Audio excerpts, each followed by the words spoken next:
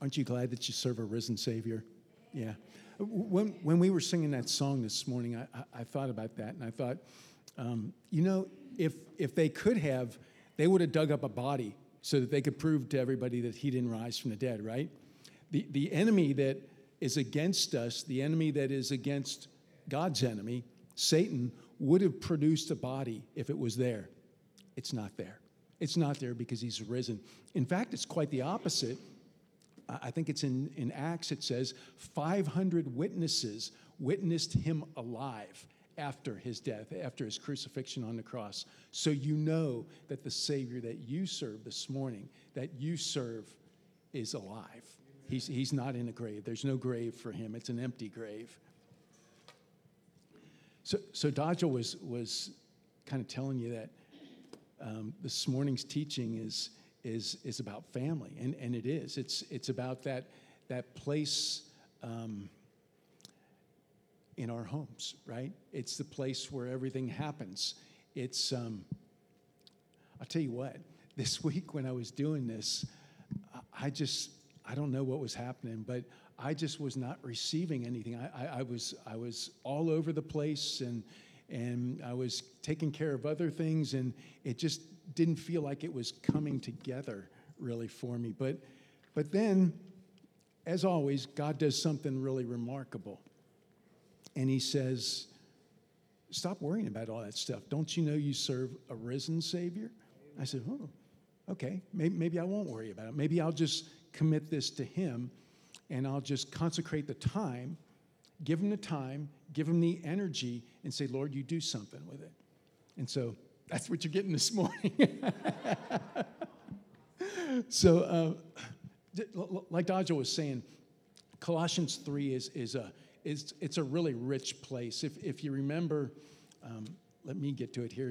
If y'all want to turn to Colossians 3, our scriptures this morning will be 18 through 21. But I'd like to actually kind of look at the whole chapter 3 together for just a second. If you remember in the first part of Colossians 3, it talks about who we are and where we find our hope, right? He says, set your hearts on things above where Christ is. If you're looking around here, you may not be very encouraged. You may be discouraged. You may be tempted to go somewhere else. But he says, set your hearts on things above. Don't set your hearts on your trouble. Don't even set your hearts on the good things in your life, because sometimes those good things can go away also, and that can discourage you. He also reminds us a little in verse 5, he says, because of your earthly nature, the wrath of God is coming. We have a place that we used to be at, right? A person that we used to be. I do, and I imagine it's the same for you also. I remember that person, and I'm not too proud of that person. But he says to put the earthly self away. He says to put the flesh away, because you weren't made for that. And then as he goes on in verse 12 on down through 17, he goes on to speak about who we are now and what the life of the Spirit looks like in our lives, right? He says, put on this new life. And this new life is characterized by a lot of things that are very, very different from our old life, right? I mean, if you compare the way that you were to the way that you are now, I'm sure there's a big difference. And that difference is because Christ in you, the hope of glory, has made a place in your heart. As Dodger was finishing up last week, he said something that kind of stuck with me. He said that because whatever we do in word or deed, we do it in the name of the Lord, right? So we represent him. But he didn't say it like that. He said, we represent him. And that made me think. I thought, wow, what does that mean? And so I thought about it, and God presented Jesus to us in the scriptures, didn't he? In Isaiah, in the Psalms, even back as far as Genesis, he said there is a Savior coming, right? The Jews didn't really understand what that Savior was. They thought he would deliver them from their earthly enemies. And that's why there's parts of the Old Testament that just weren't taught to them, because it describes a suffering Savior. And they didn't understand why the Savior would suffer, why the Messiah would suffer. But he presented that Savior to us in the scriptures. Then he delivered that Savior to us when Jesus was born to a virgin, right? And he grew up. He lived 33 years here among us, right? He lived among his disciples.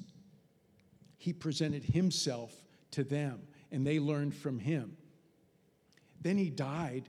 He was just exactly what he said, what the Father said in the scriptures happened to him, and he died on that cross, and he rose again, just like the scriptures said he would. And so now we have a chance to not present him, but to represent him. So now we represent him to our friends, our neighbors, our coworkers, people we go to school with, anybody you rub elbows with, really. You have the opportunity to represent to them the Savior that lives in your heart. In 2 Corinthians 5:20, it says, "We are therefore Christ's ambassadors, as though God were making his appeal through us." So that appeal is an appeal to be reconciled to God. Paul says that he had the ministry of reconciliation. To reconcile means to bring back together. Because you have to realize that since the fall, men and women have been wandering far from God. They've been getting further and further and further from him. Let's just say they couldn't have gotten any further from him if anything else had happened. But Paul says that he has the message of reconciliation, bringing people back to God. And that happens through Jesus, right? And so we are the ambassadors of that message of reconciliation. But it just occurred to me, it says, if we have the job of presenting Jesus to the world around us, aren't we ambassadors first to our own families? Isn't that the place where we have the most responsibility, is with the people that we love the most? I think this is a really important area of the working of God's grace. I'm not sure why Paul was really tagged to deliver this message to the Gentiles. Paul didn't have a wife. Paul didn't have any natural children of his own. He had many spiritual children that he tells us of. I'm not sure why I'm here sharing this with you today, because I know I failed. In a lot of this, I have failed. I have to tell you that. But I have to say this too. If God were looking for perfect people to use, he really wouldn't have anybody to use. So he's used Paul, and Paul did a good job of laying this out. And he's using me, and I'm going to try to also share something with you that I hope will be helpful for you also. So I didn't have a very good example of what a godly father, husband and father was supposed to be when I was growing up. My dad was just kind of absent. Even now, I have to bring myself to a place where I can forgive him and I can love him, because I don't want to think that way about him. You know, I did my best to tell him who Jesus was in my life, and many times he just didn't want to hear about it.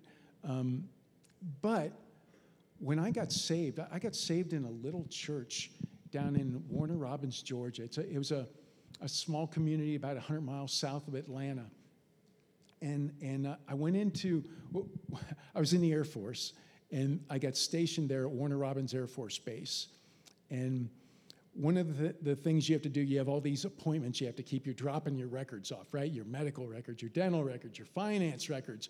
Well, you have an education record, too. So I take it to the education office, and I drop it off. And this lady, starts telling me about all the things I can do. I can go to college if I want to, and the Air Force will pay for part of it, and all these things. And then she looked at me and she says, "Oh, and my church is having a movie tonight, and you're welcome to come if you want to." And I thought, "Oh, does the Air Force want me to have a church too?" And she goes, "No, that's me." So I said, "Okay." I remember that woman to this day, June Bradley. She was a dear, sweet saint, and I will never, ever forget her and her son, Jeff. So I went to that church, and I got saved at that church. And the pastor of that church, John Zook, I got to kind of, just kind of watch him work.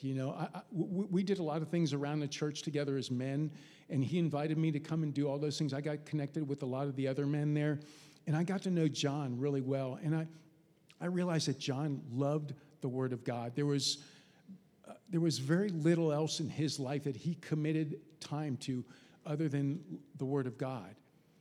And I watched him with his family, and I have to tell you, I was shocked. I was shocked at the way it worked because his family had such harmony. Him and his wife, Becky, and their 2 daughters. I looked at it and I thought, man, I wish I had a home like that, And it became obvious to me that the difference in their home and the home where I grew up was that their home was centered around Jesus. The home where I grew up, my mom tried to center it around God, but there was a lot of commotion and a lot of turmoil and a lot of just a lot of stuff going on. And when I saw John and Becky and how they ran their household, I thought, that's what I want my household to be like. I want it to be like that. So at that point, God did provide me with an example, right? We don't always have a good example, but he provided that example. And so from there, we're going to look at today this scripture in Colossians chapter 3, verses 18 through 21. And if you would, is everybody there in chapter 3 right now? Let's go ahead and I'm going to read that. It says, "Wives, submit yourselves to your husbands as is fitting in the Lord. Husbands, love your wives and do not be harsh with them. Children, obey your parents in everything, for this pleases the Lord. Fathers, do not embitter your children, or they will become discouraged."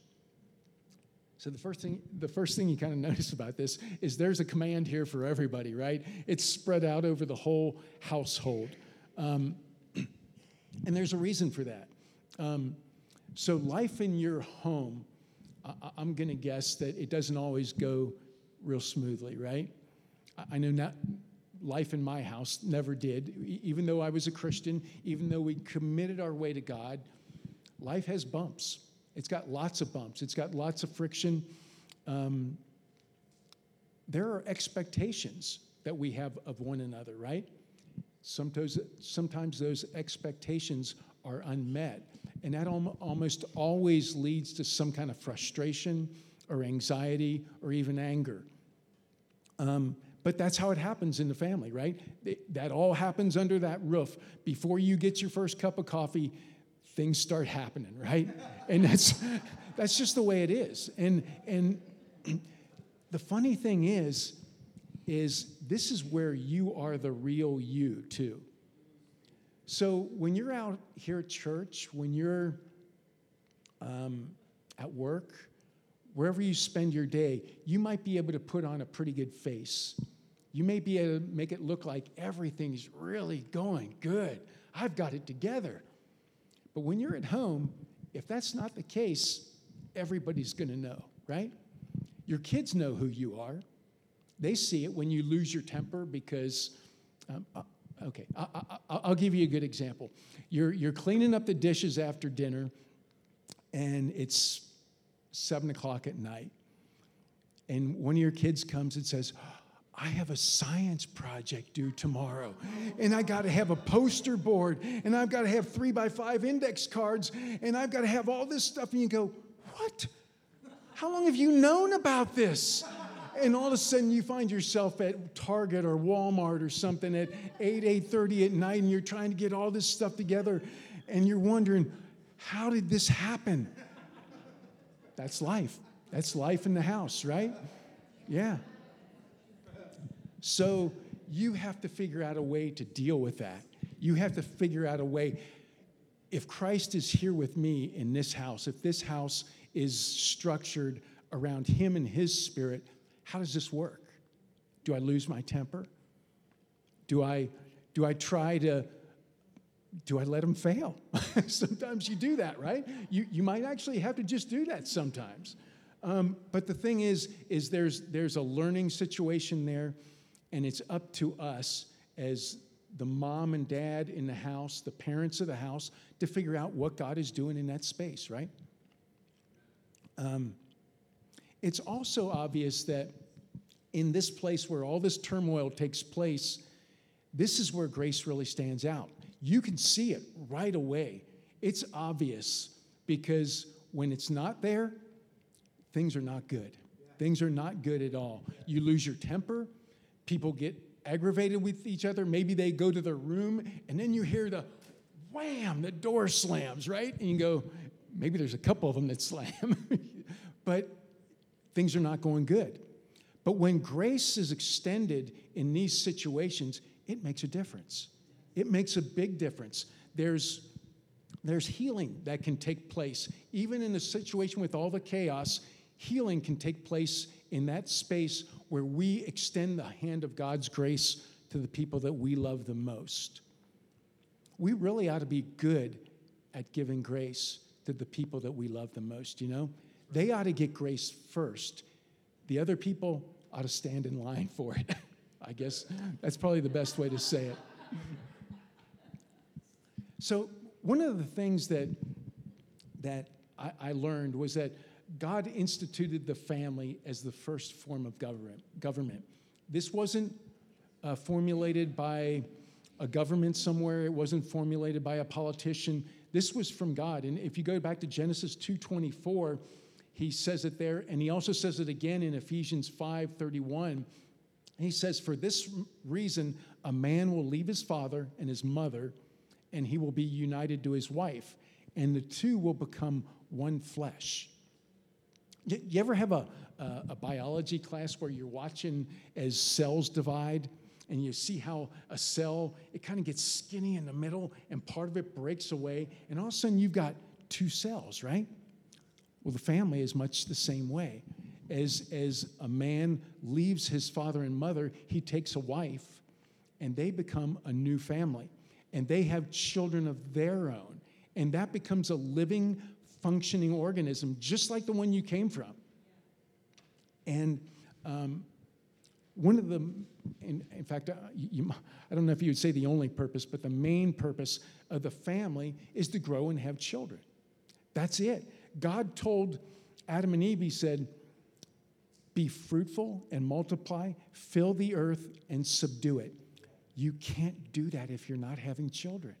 You can't. It's impossible to fulfill that command. So to understand that the family was made for children, and I know there are families all over that for one reason or another don't have children. And I'm not criticizing that at all. That's not what I'm saying. But I am saying this, is that the family was created for children.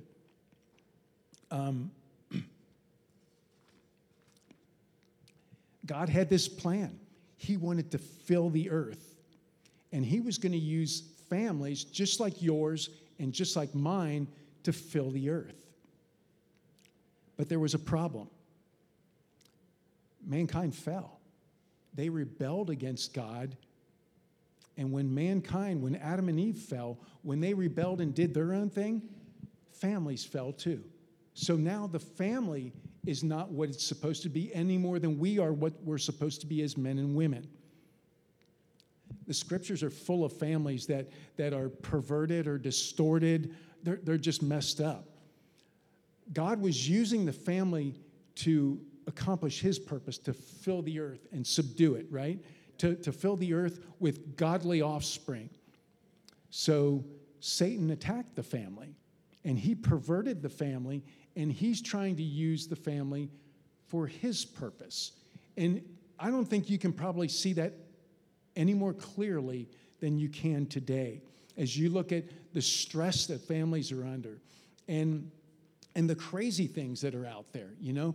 I mean, it's come to where almost anything can be a family. I mean, it could be two men, two women, a man and his dog. Who knows? It's gotten crazy to where they say anybody can be a family.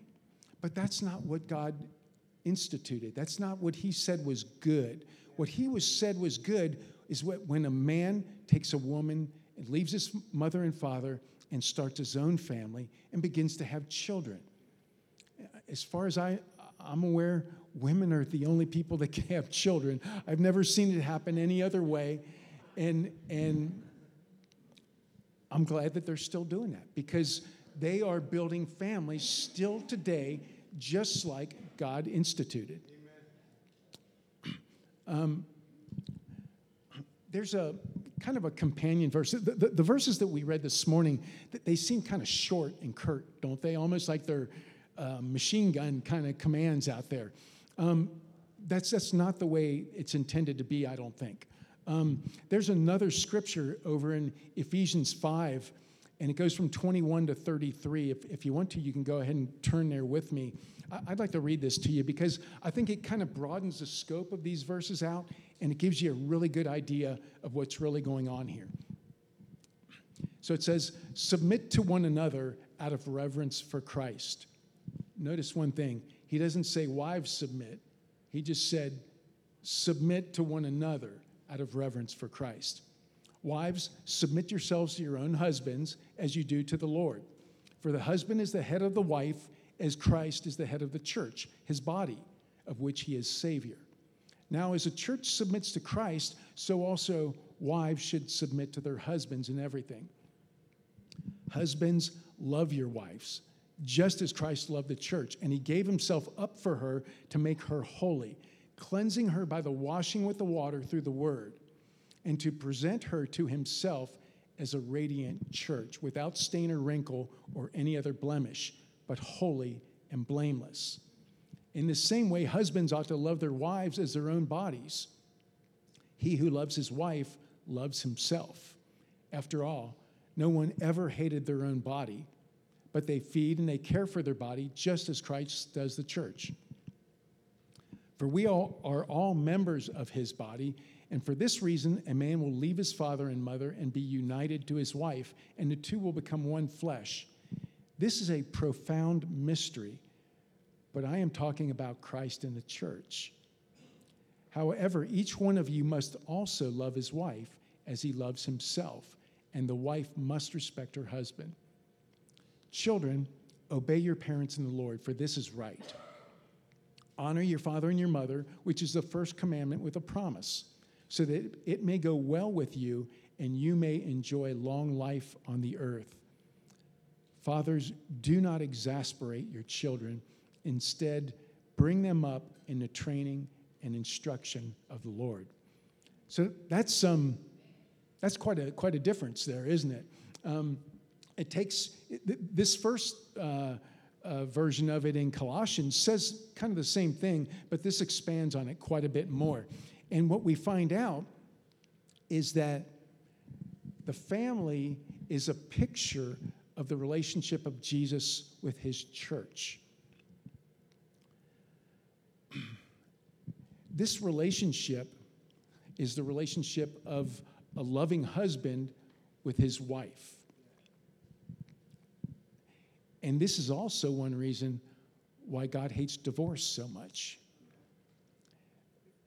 In Malachi 2:16, it says that a man who divorces his wife does violence to the one that he should protect. So if you kind of get the idea that God is showing the world what he is like, what his Savior, Jesus, is like by the relationship inside the family, right?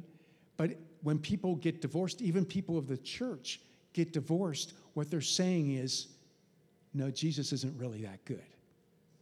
He's not that good. But that is not the truth. The truth is that men and women fall short. We all fall short. We are told how to take advantage of this grace that we have available to us, and we don't do it. We're told of how much love God has for us, but sometimes we don't avail ourselves of it. Whenever someone violates the marriage vows and the marriage covenant, it distorts this relationship, the picture of this relationship of Jesus with his church. And that's why God hates it so much. I want to say just a little bit about the commandments themselves, though. The first one says, wives, submit yourselves to your husbands as is fitting in the Lord. You know, sometimes it seems like the mom or the wife is saddled with a lot of responsibility in the home. She doesn't get an off day. She doesn't really have a clock to punch out on. Her job goes on 24/7, right? So she's taking care of her husband, and she's taking care of the children, and she may even be doing things outside of the home, maybe in a church or something. So I think sometimes it gets to the point where she is not able to look after her own needs very well. But I think that the important thing here is that her most important need is her spiritual need, her need to be close to Jesus. I think that as she looks at the life of Jesus and how he held up under all the stresses that he was under, and that's what she's feeling. She's feeling stress. She's feeling like she's pulled a lot of different ways. Jesus went to his Father. He got up early, and I know sometimes you may feel like you're just too tired to do it, but if you can spend any time with him, you will get strength from it. Jesus did. Jesus got strength to walk to the cross from his Father. And that's the worst kind of stress I can think of. Through prayer and God's word, she can plug into the same power source that Jesus did.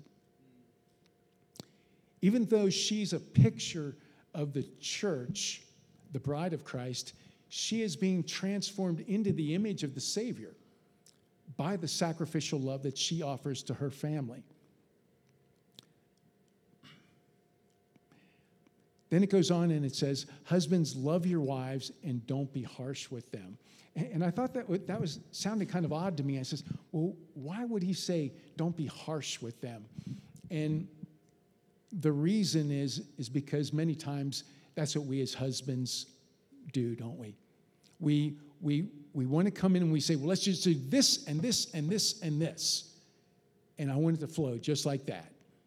And so we're short, we're curt. We don't want to understand what she may be coming up against, trying to do what we want to do. And so we're harsh with the people that we love the most.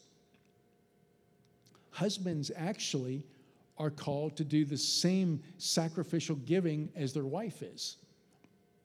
That's why in this scripture here he said, husbands, love your wives just as Christ loved the church. Well, how much did Jesus love the church? He loved the church enough to go to the cross for her, didn't he? He loved us enough to die for us. Well, husbands need to be willing to do that also. But sometimes we think of it as giving our lives, you know.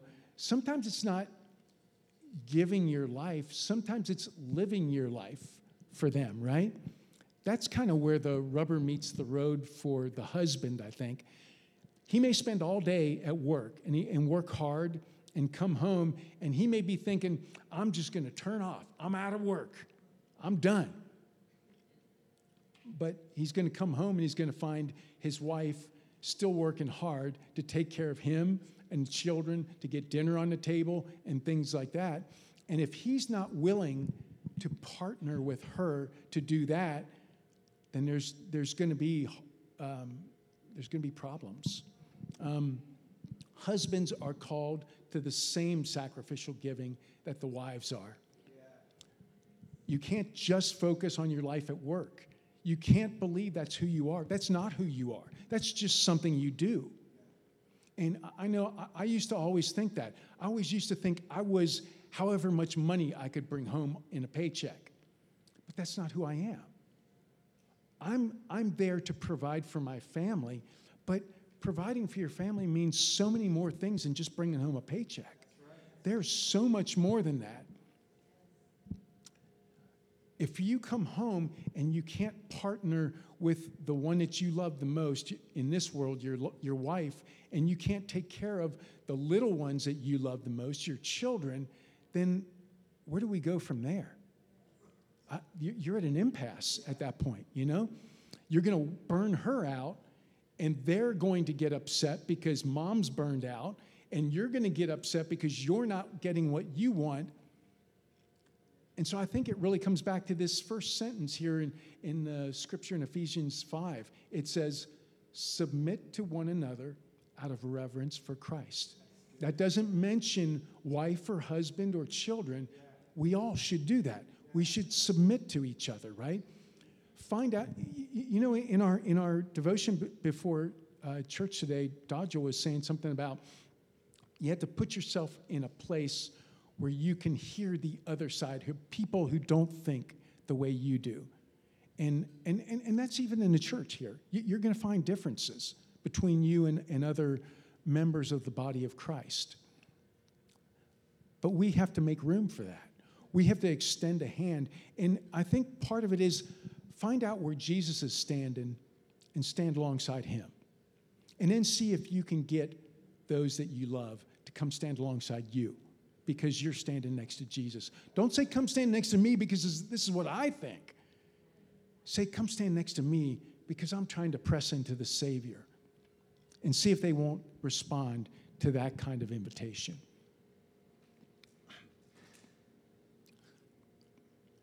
But I think as men see their marriages as a spiritual relationship as much as a physical relationship, they'll begin to love their wives the way that Jesus loves the church. And remember I said before, as the wife gives sacrificially in the marriage, she's becoming transformed into the image of her Savior, right? Well, the man is doing the same thing. As he learns to give sacrificially in the home also, he is being transformed into the image of Jesus also, who came here not as a master. He came here as a servant, he said. He said, I came to serve and to save those who are lost. That's us. So we should also do the same thing. Then the scripture says, children, obey your parents in everything, for this pleases the Lord. And, you know, I said that there's a scripture in here for everybody. This is the one for the kids. So maybe you write this one down. I don't know. You know, we're quick to point this one out, but remember that your children are watching you. They want to know, how do I do this? How do I obey my parents? It's not a matter of cracking a whip over them and making them do what you tell them to do. It's a matter of parenting. It's a matter of coming alongside them. It's a matter of letting them watch you do it, right? So sometimes you say, get out there and clean that garage. And you go out and you look, you say, well, maybe you move stuff around a little bit, but it's not clean. Maybe what's needed is you go out there with them and clean it with them, right? Parenting's not convenient. It's never convenient. Parenting happens in those times when you have this stack of things to do and your children just are not cooperating. They're not. But you know what? That stack of things will be there when you're done. That's right. If you take them along with you and you show them how to do it, you show them that you love them enough to walk through it with them, just like Jesus loves us enough to walk through what we have to go through. It says, fathers, do not embitter your children, or they will become discouraged. I kind of like the way it says it in Ephesians. It says, fathers, do not exasperate your children. So you know that stack of things you got stacked up? Don't just take that stack and put it on them. They can't do anything with it. You're going to weigh them down. You're going to exasperate them, and then they get frustrated and they get angry. Don't just make long lists for them. Show them that they live in a family that is a spiritual family. First of all, it's a physical family, but it's a spiritual family first. As you show Jesus to them and that you submit to Jesus and that you and mom both follow him, they'll follow you. They will follow you.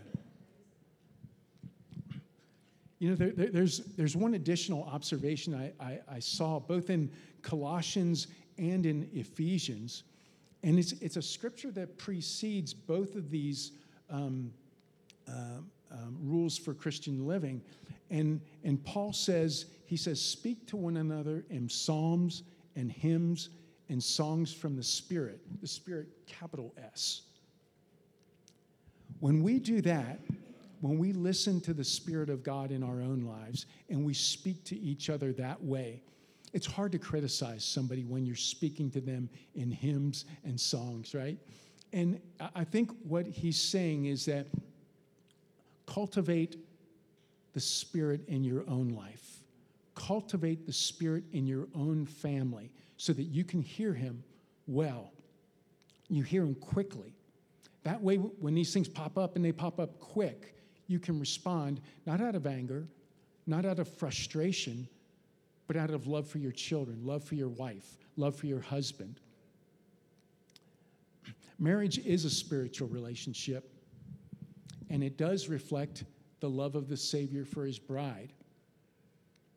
And as we submit to him in these relationships in our family, we won't be disappointed.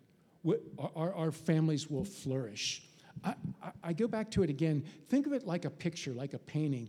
Who is that guy that used to be on the TV that would teach you how to paint? Bob Ross, that's him, yeah. Remember, he could make any amateur look good by showing him how to paint this forest or a mountain or whatever, right? Well, Jesus has painted a picture for us of the family, and the picture is of him and his bride. And when we remember that picture and we tidy it up, and we tidy it up by listening to him, by obeying his Spirit, by submitting to him and submitting to each other, we make that portrait more clear and more clear to the people around us. Remember, the world's watching us, just like I was watching John Zook and his wife when I didn't know what a Christian family was supposed to look like. Your children are watching you. They want to know what a Christian family is supposed to look like too. And so are maybe your neighbors, your friends, those people around you will benefit from it also.